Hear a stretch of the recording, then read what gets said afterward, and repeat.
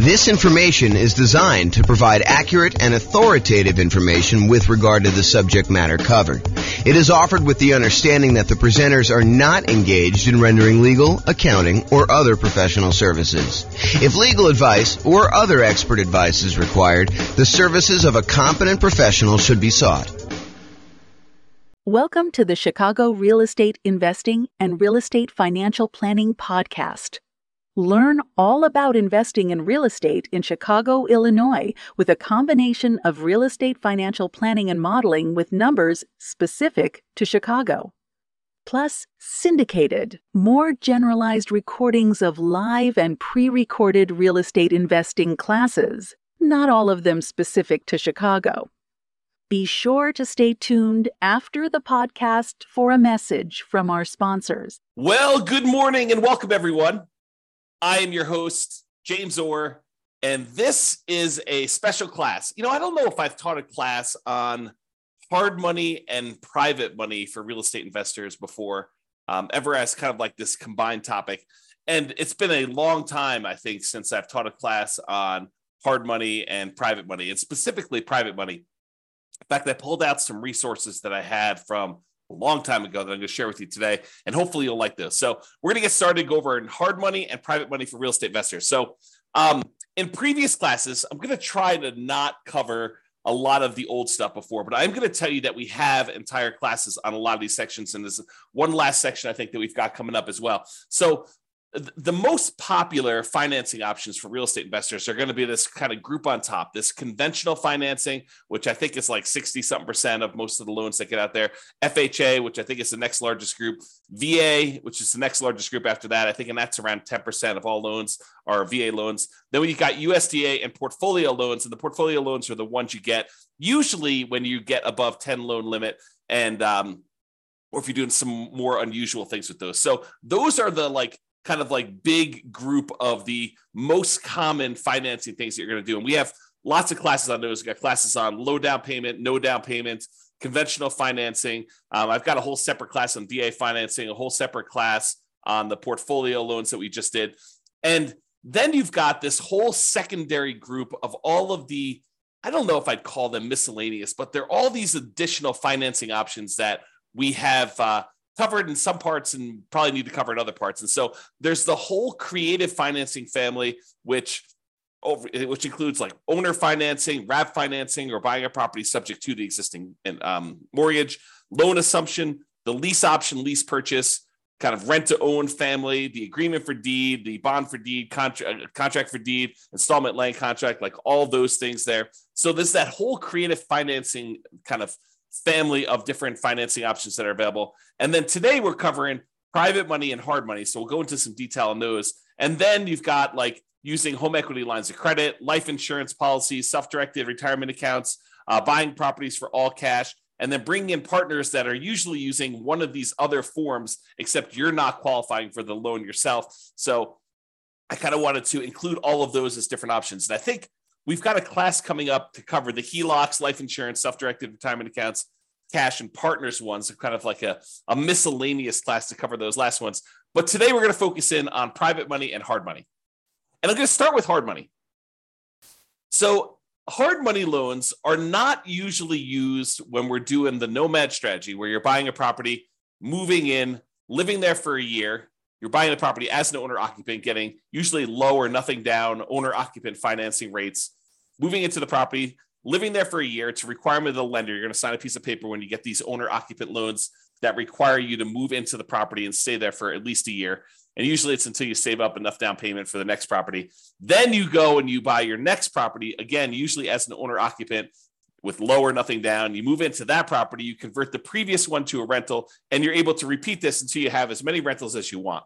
So that's the nomad strategy. We don't usually use hard money for doing that particular strategy, nor do we usually use it for doing house hacking. And house hacking is when you're renting out part of the property that you're living in, whether you're buying a duplex and living in one half, or you're renting out a single family home and renting out rooms or something like that. That's house hacking. So we don't typically use hard money for nomads or house hackers.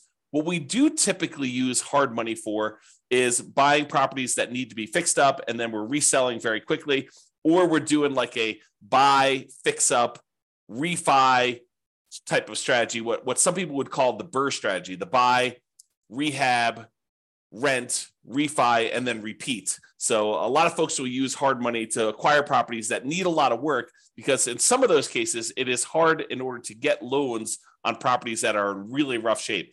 In other cases, a lot of people use hard money as a easier to get short-term loan.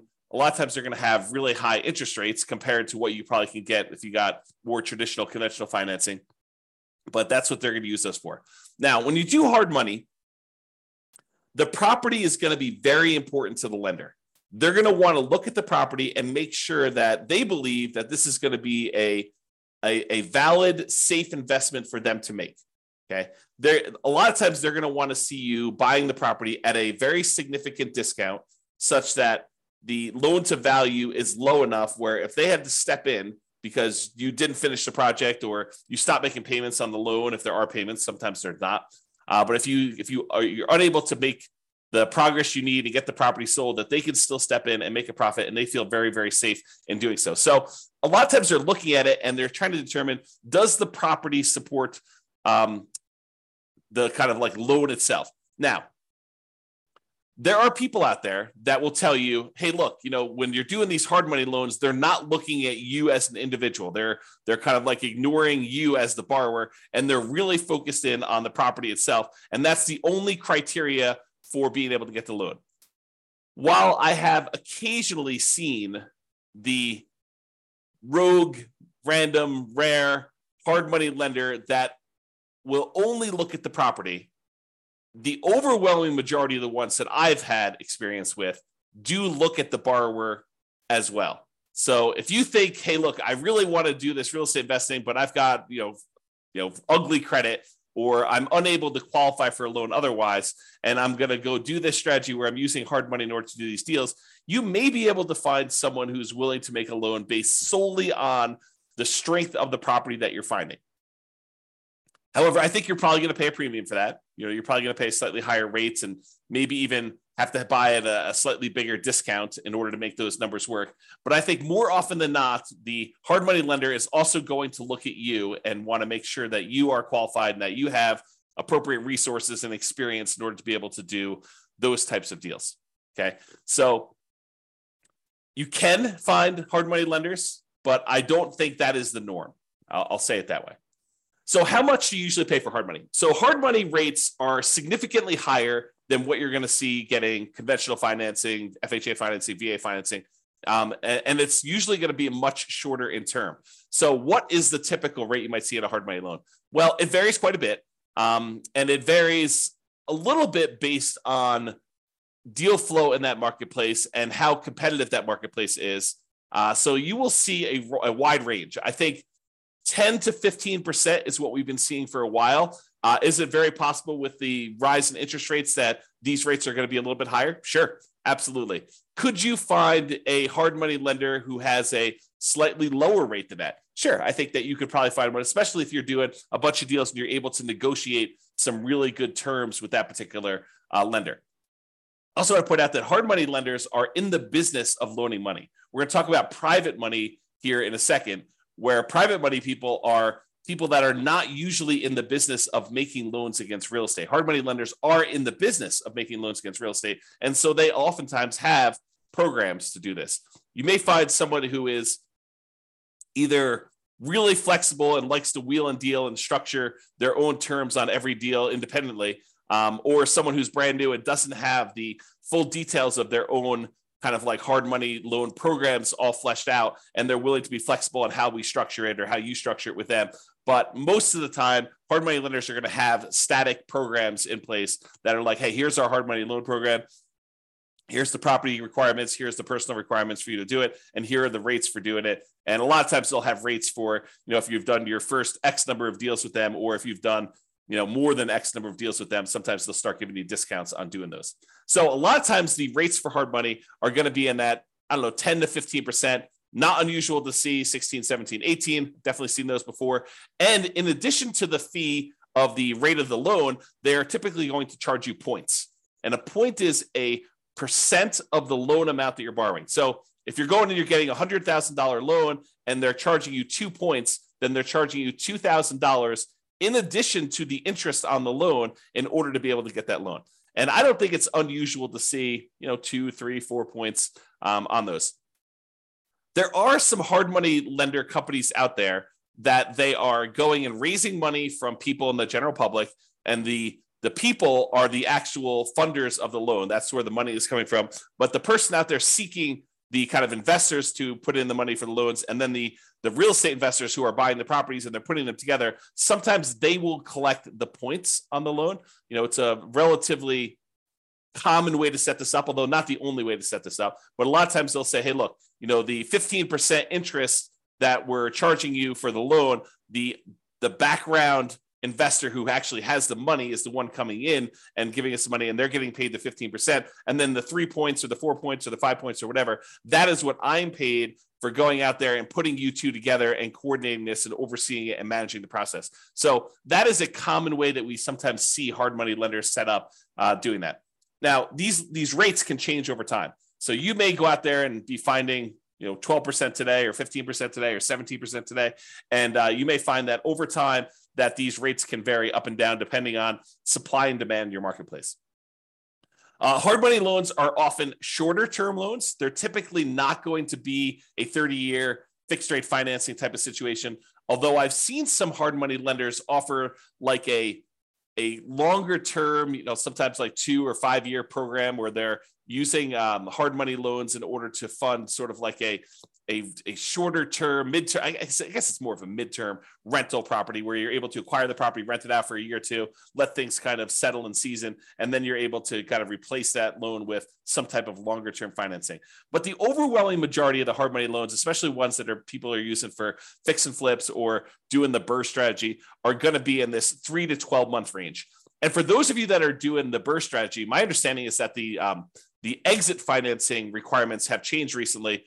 And now they are requiring that you actually season the property for a full year. So you'll need to have this hard money loan in place for 12 months to be able to get your kind of like 30-year fixed rate financing on the way out in most cases, unless you're getting creative and using some type of unusual portfolio financing where they're not requiring that in the midterm.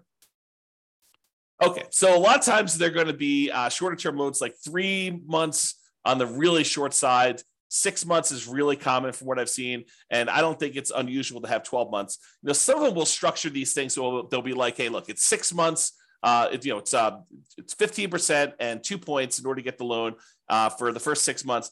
After that, if you want to extend for another 6 months, it's another point or two. And, the interest rate's still the same for that. And so they may structure it where you have to pay additional points in order to extend your loan for an additional term. So be careful when you're planning this and understand, especially if you're brand new and you don't really have a good understanding of the timeline for how long it's going to take for you to get your property fixed up, on the market, marketed, sold, and closed, because sometimes those things are independent, different time periods for a lot of those. And some people don't estimate that time correctly. They think, I'll get this on the market, I'll get a contract within 30 days, and I'll be closed within 30 more days. And so they can only give themselves 60 days to get the property marketed and sold. And that's not always the case. I'll say that way. So maximum loan to value, this can vary quite a bit depending on which hard money lender you're using. One you hear pretty commonly is 70% of the after repaired value. So if you think about what the property is going to be worth once you fix everything up, a lot of times they will set their loan amount, the maximum amount that they're willing to loan you on that property using a hard money loan, at some percentage of what the property will be worth after you fix it up. Not necessarily of what the purchase price is going to be now. So if you're able to purchase the property for less than that 70% of what it's going to be worth when it's repaired, a lot of times hard money loans can be nothing down, where you're able to acquire the entire property with no down payment because you're buying it at such a big discount that you're able to acquire it below 70% of the loan to after repaired value, as an example. Now, this isn't set in stone, so it's not like every single hard money loan is always going to be 70%. I've definitely seen ones lower than this. 65% is another pretty common one. I've also seen, especially in really hot, fastly appreciating markets, where some hard money lenders have gone as high as, I've seen 80%. It's possible they had even more than that at different times, but realize that these maximum loan to values do vary. They can be negotiable, although if you are relatively new and you've never done one before, your negotiating strength is relatively weak. unless you just happen to find, the right guy who's kind of willing to do that, to kind of negotiate with you. I'm going to put myself on mute and wipe my nose. 1 second.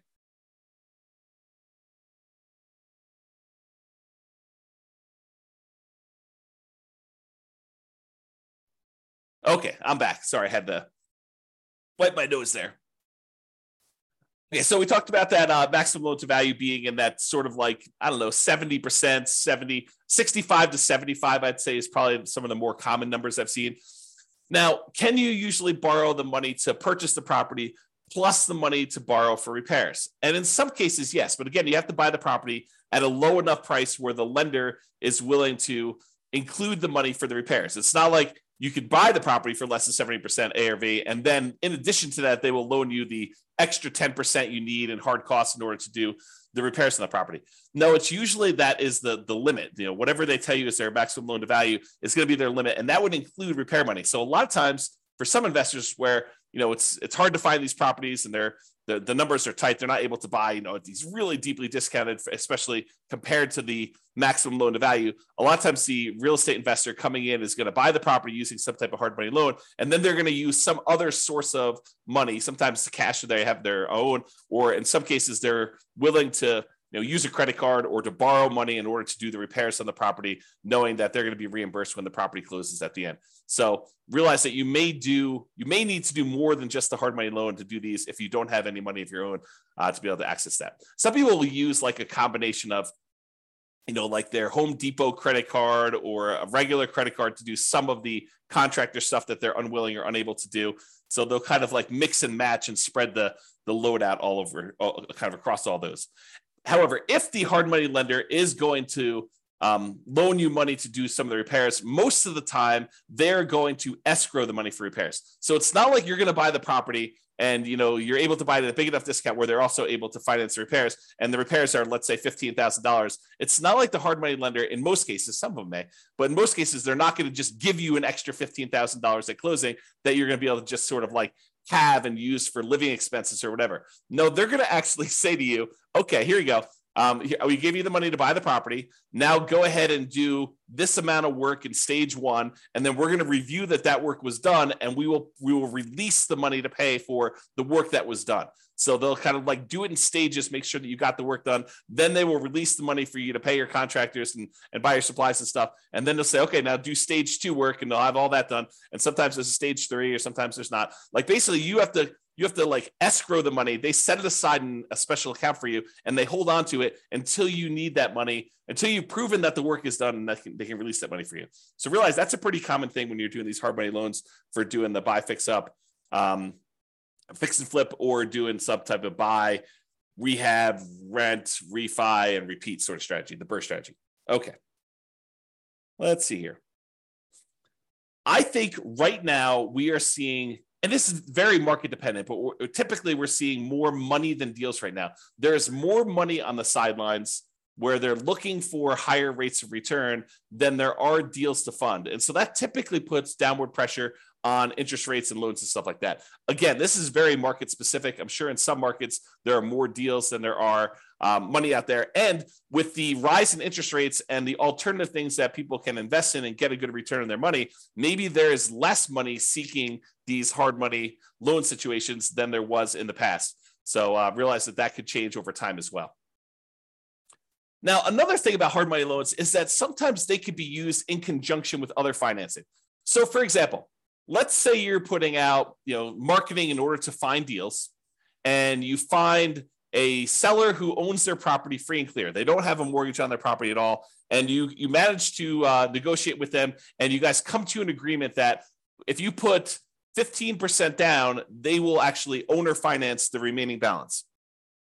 So one thing you could do is you could come in, you'd have to negotiate this, of course, but you could come in with a hard money loan, put 20% loan to value, first position, hard money loan on the property at whatever it is, 15% and 2 points, where then you're able to get 15% that you're going to give to the seller as the money that they require down in order to do the owner financing type situation. And then you've actually pulled out 5% in this example as cash that you can use to hold the property, make monthly payments while you're getting it occupied, do any fix up that is required in order to get the property where it needs to be, do some marketing, maybe even pull out, in some rare cases, a little bit of your profit when you acquire the property to kind of fund your marketing, to reimburse you for the marketing you paid in order to get the deal done. So you can use hard money loans as a way to put down payments in conjunction with maybe some other type of creative financing. Now, are you going to be able to do what I just described if you're trying to do like conventional financing or FHA financing or VA financing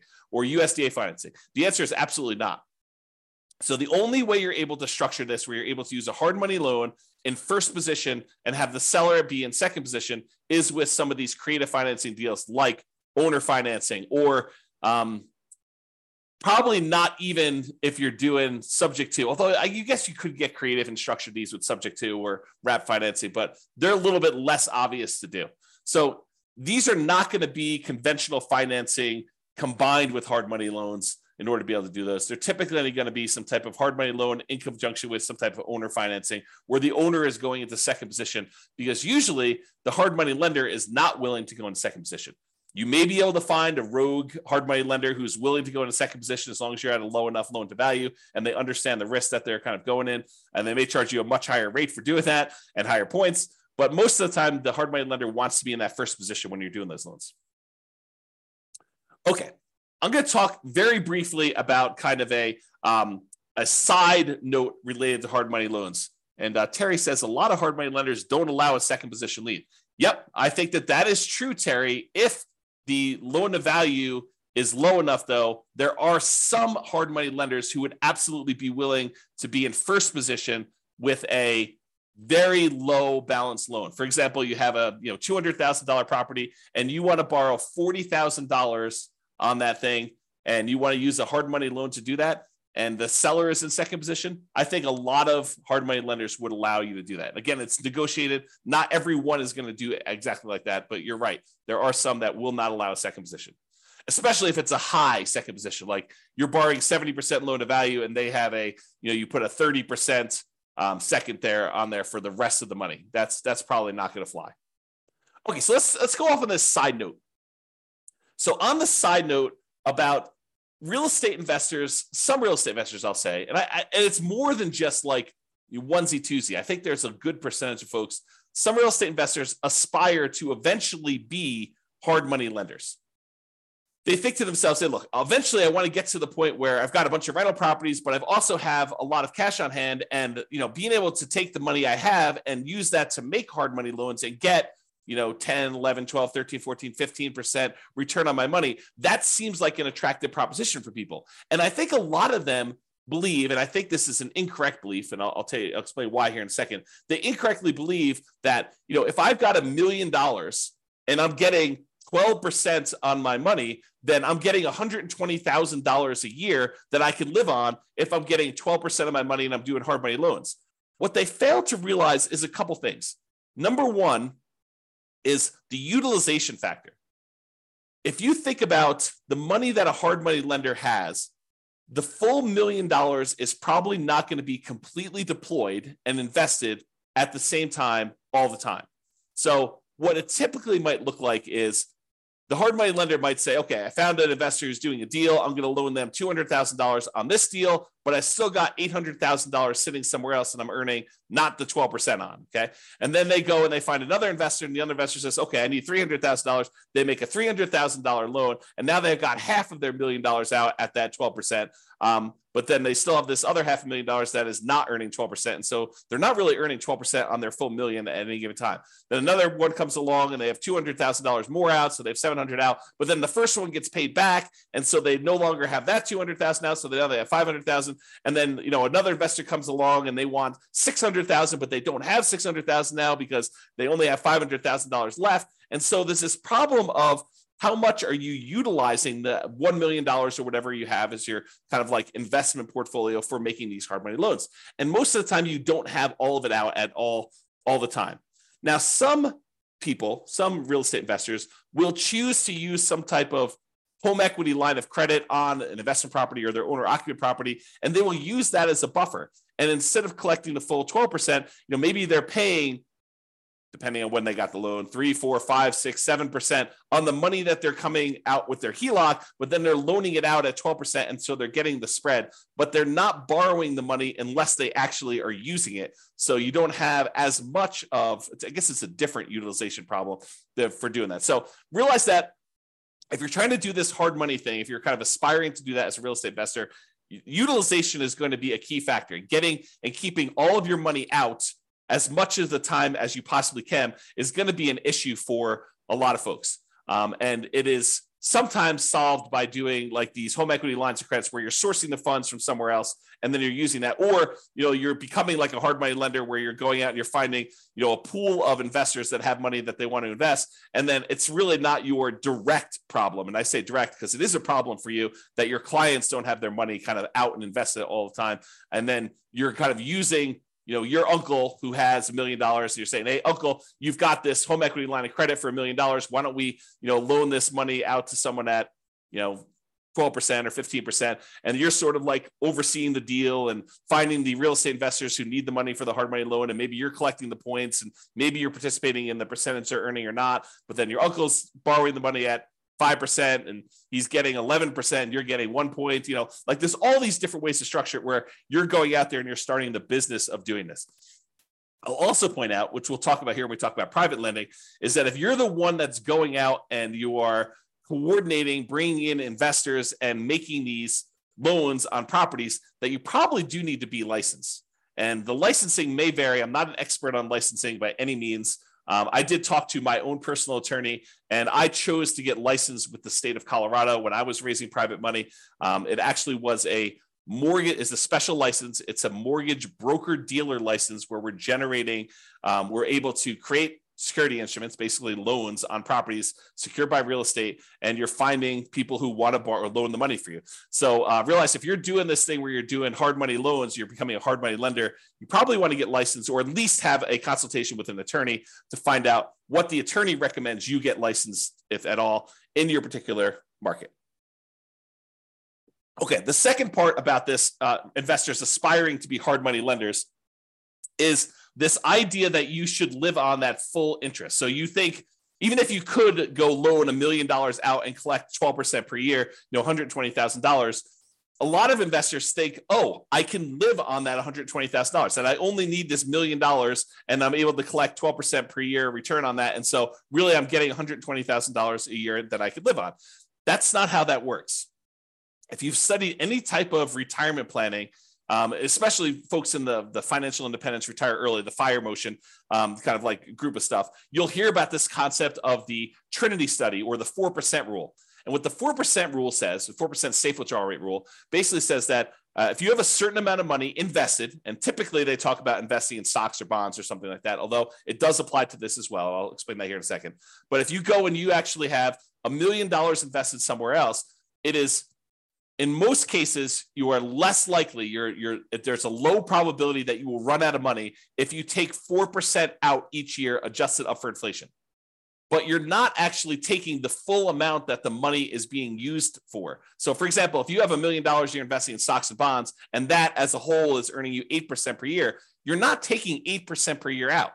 You're taking 4% per year out. And part of that is because sometimes money goes up and sometimes money goes down. Like the returns on the stock market, sometimes are up, sometimes are down. More return in the bond market, sometimes up, sometimes it's down. And for the same reason, sometimes when you make investments in real estate, like as a hard money lender, some of these deals don't always go the way you want. Sometimes they go bad and you end up losing money on them. And so you should not think that you could take the full 12% and spend that. You should think of it as another amount of money that is invested in something and use the same, whatever your version of safe withdrawal rate is. Most cases it's going to be between 3 and 5%. I think that's with 4% being the most common that we hear most. But 4% of the money coming out, not 12.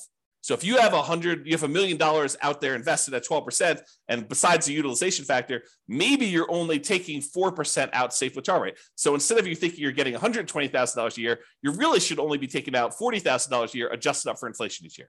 That's the difference. And that's, I think, what a lot of folks who initially aspire to being a hard money lender don't necessarily realize. Okay. All right. With that being said, that is pretty much hard money.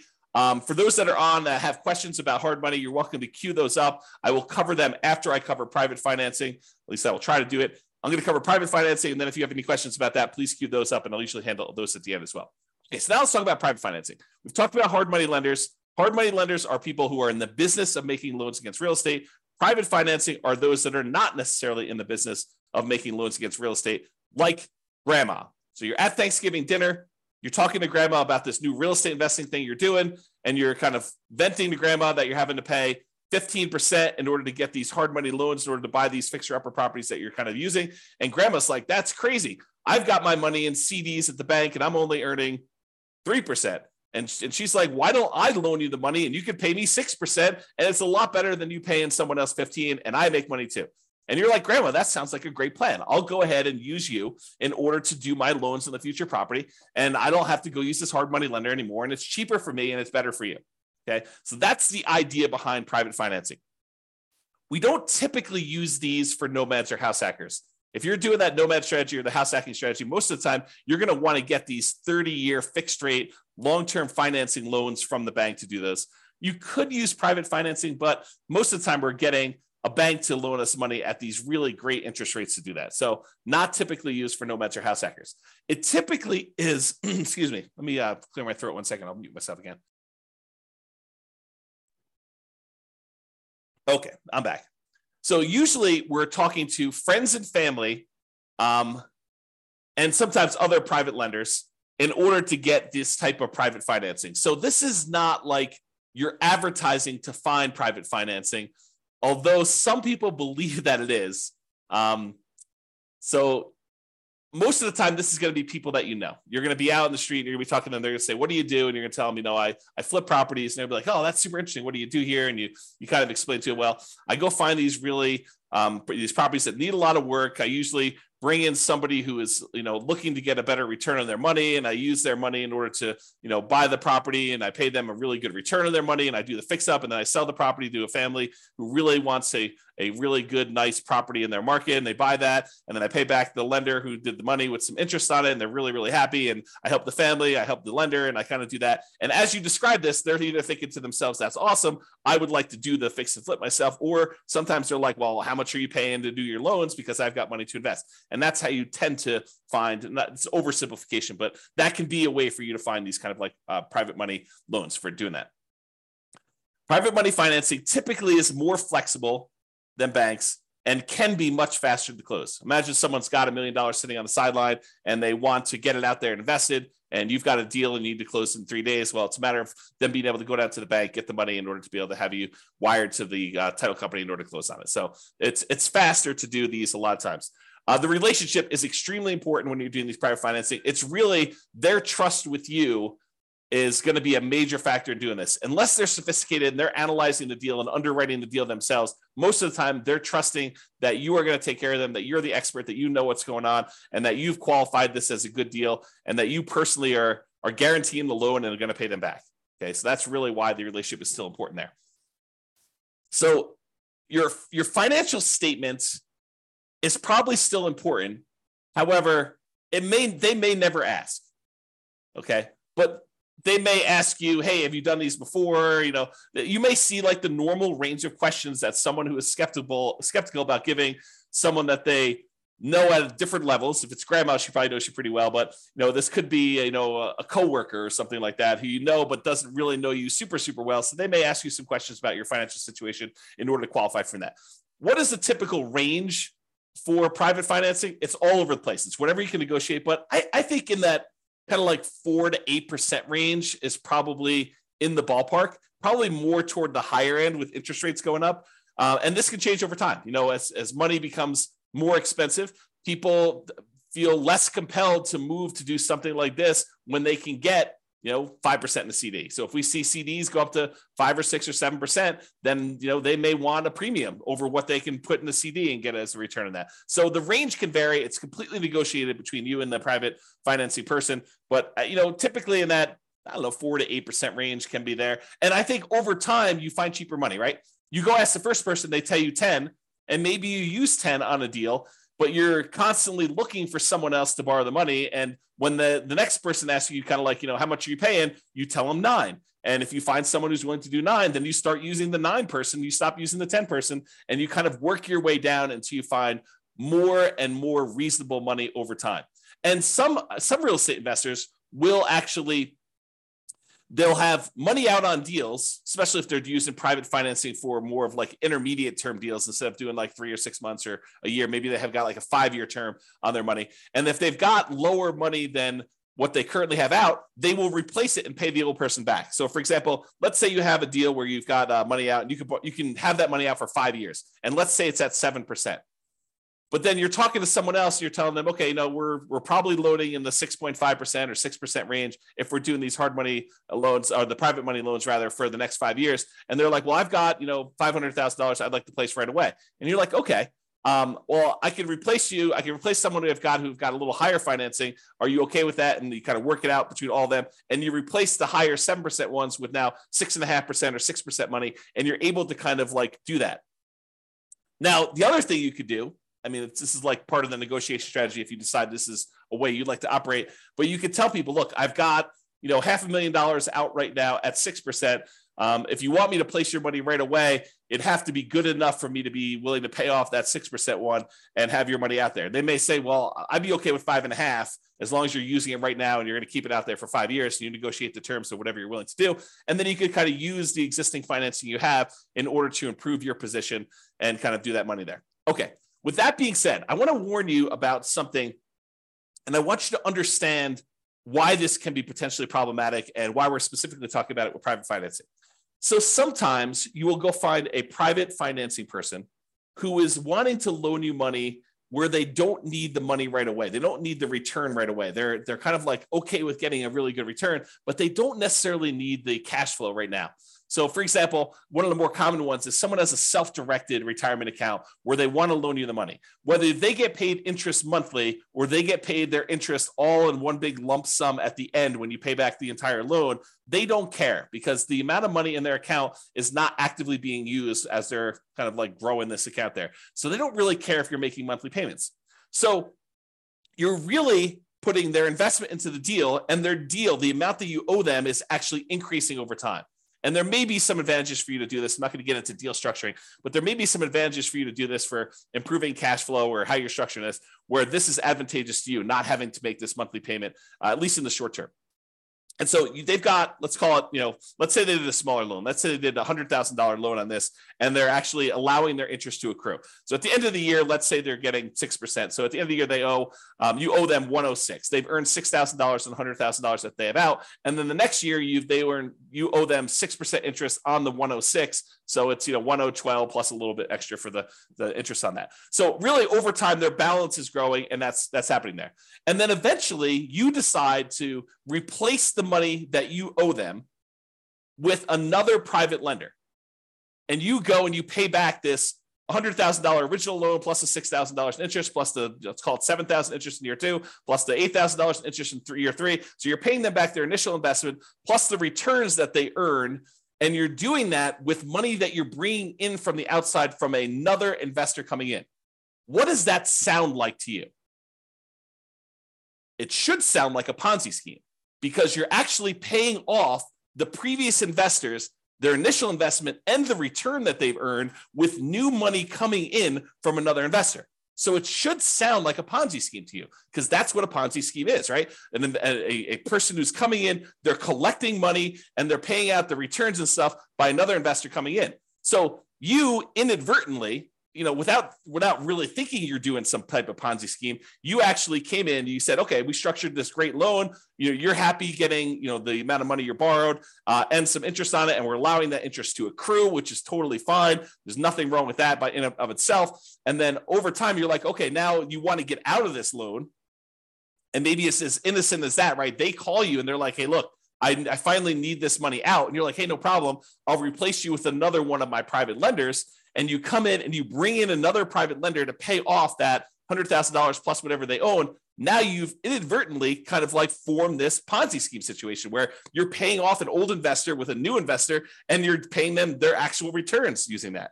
So you got to be really, really careful that you don't structure this, and get advice from an attorney to avoid this situation if it comes up for you. If you're, and even the idea of replacing the loan is kind of on this borderline edge of this Ponzi scheme, right? Like you're taking one investor's money and you're replacing it with another investor coming into the deal. So definitely talk to your attorney and make sure that you feel really comfortable with the way that you're structuring these and you're doing that. So that's what I wanted to warn you about. It's kind of like this concept of inadvertently setting up a Ponzi scheme to do this. And we don't usually see it as much with commercial lenders.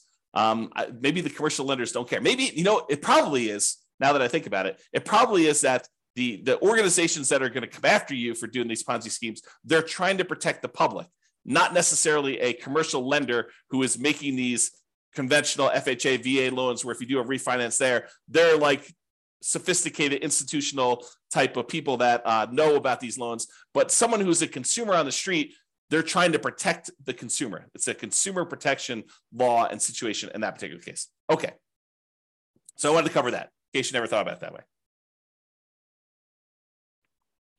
If you decide, hey, I really want to do this real estate investing thing, and this idea of going out there and finding friends and family, people that I know, contacts that I know, and raising money in order to be able to accelerate my ability to do deals, if you're going to get really serious about that, you may decide to go out and start talking to people in a more formal process rather than just off the cuff at Thanksgiving dinner.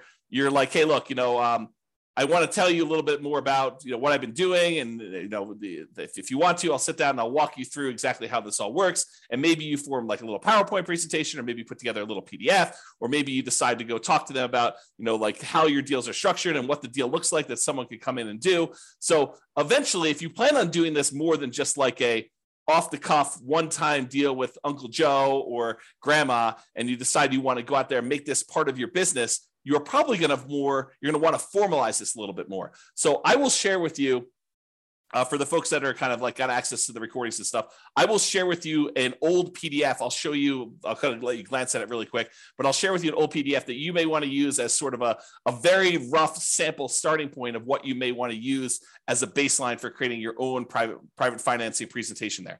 Now that I've said that, and you're going to start getting more serious about raising private money and going out there and doing this repeatedly, I want to talk to you about just the tiniest bit, because I'm definitely not qualified. I'm not an attorney, but I want to talk to you a little bit about soliciting and licensing. So if you are going out and you are soliciting people to make an investment and you're creating a security instrument, you're basically creating a security. Someone gives you money and they're relying on you to get a return from that. And you're having that secured by real estate in this particular example. So you're going and creating an investment for them where you're collecting money and you're advertising, even if it's word of mouth advertising and talking to people about it, that is still a form of advertising, even if it's not printed. But if you're going to go and do that, you need to become aware of the licensing laws required and the advertising restrictions that you have by doing this type of solicitation. So this is sort of I'm not going to teach you to go do this because I'm not an expert on it and I don't know different states' laws and stuff like that. But I will tell you, I did talk to my attorney when I was doing this more seriously. And my attorney advised me to go get the license that I was required to do, which I told you in the state of Colorado. I don't know what it is in your other states. It's a mortgage broker dealer license. That's what it was. And there were definitely restrictions on what you can and cannot say and what you can and cannot advertise in order to do this. And so realize that this is not a Wild West. You can say or do whatever you want. You got to be really careful about promising returns. You got to be really careful about letting them know about the actual risks that there are for them to invest in this stuff. This is not a riskless investment, like really nothing is, as we found out recently by putting money in the bank with FDIC insurance. This is not a riskless investment either, and they should understand what the risks are. And you probably should have written risk disclosures prepared by an attorney, and you probably should be licensed. This is the weird thing, right? Like if you're going to go do a single loan with Grandma, do you need to be licensed? Maybe, probably. But this is sort of like, you speed once. Can you get in trouble for doing that? Sure. Are you likely to get in trouble for doing that, especially with Grandma? Probably not. But realize that you may want to consider getting license and learning the rules and regulations for doing this. This is not like a open world where you can do whatever you want there. That's kind of what I'm pointing out there. So I will share with you that you probably should get licensed. I went and got licensed with a mortgage broker dealer license with the Division of Securities. And then they have oversight in what you do. They want to approve things. They want to review your things. They want to review your documents every once in a while. So they'll want to go and make sure that you're doing everything correct. All right. One other thing I'll point out to you. I'm going to share with you the business card I had and what I thought was a good way to do it, but you'll want to definitely check with your attorney to make sure that this is in compliance and that you're allowed to do it. So this is a really old business card back from when I was doing this. I'm, not really raising money anymore. But basically it was like a typical, I buy houses and apartments kind of thing in here. It had my contact information, my name, address, and website and stuff like that. I don't even think the website's up, so there's nothing really to go look at on there. And then on the top here, this is the back of the business card. Besides the creepy kind of shadowy, my face there and there. This was the way that I expressed to people that there were opportunities to invest is I disclose my licensed situation. So this is sort of like what I would refer to as licensed disclosure marketing is probably a good way to describe it, right? You are disclosing to someone that you are licensed and that this is a licensed activity. And by disclosing that you're licensed in a licensed activity, you imply that there's an opportunity there for some people, right? So licensing disclosure for private investors looking to earn returns from private real estate notes. So I'm giving them a notice telling them there's a licensing disclosure here. Notice. And then it was my LLC name here. The one that was the mortgage broker dealer licensee is a mortgage broker dealer licensed by the Colorado Division of Securities to create notes paying interest secured by a deed of trust on real estate for private individuals seeking those investments. And then I had my personal name is a licensed mortgage sales representative for that thing. So I just disclosed to them through my licensing disclosure that I am licensed to do this in case you had an interest to do that. So that was sort of a possible workaround for directly soliciting for these loans is that you actually advertise your licensing and that this is a licensed activity and you can kind of get people there. Okay, so this is a kind of like really quick big picture overview. I realize you can't see all this stuff, but this is all of the things in my private lender program, kind of like PDF that I would hand out when I'd sit down with someone to talk to them about doing private loans. It's a 25-page document and you could just kind of get a glance at what's going on there. But I will upload this to the place where I'm going to post the video recording. So if you are accessing that, look for the link if you're watching the recording after the fact or whatever it is there. Okay, so that's all I got on private financing and the hard money lending. If you've got questions, go ahead and queue those up, but I'm going to kind of go through the conclusion here. So many traditional long-term buy and hold real estate investors will choose to use some type of conventional financing, then portfolio financing. So they're not going to deal with hard money lenders or private lenders at all. Many house hackers and nomads are going to choose to utilize like the low and nothing down financing options like VA loans and USDA and FHA and conventional loans. Those buying apartments of 5+ units will likely be utilizing commercial financing, which we covered, I think, yesterday. However, some real estate investors will choose to utilize private financing and hard money. And those situations I talked about, like you're doing fix and flips or you're doing the BRRRR strategy, or you're, kind of like short-term financing things with, private loans or something like that. So this is especially true for those that are doing that. So that is all I've got. Any final questions before we end for today? You guys have been really quiet. Besides Terry. All right. Doesn't look like there's any questions, so I'm going to call it. Thank you, everybody. We will see you tomorrow. You're very, very welcome, Terry. See you all tomorrow. Bye-bye for now. With home prices up, mortgage interest rates up, and rents up, but not quite enough to counteract the higher prices and interest rates, cash flow on rental properties in Chicago is harder than ever. Book a call with the Real Estate Financial Planner to apply our proprietary 88 strategies to improve cash flow on your rentals. See the show notes for a link to schedule your call and improve your cash flow today.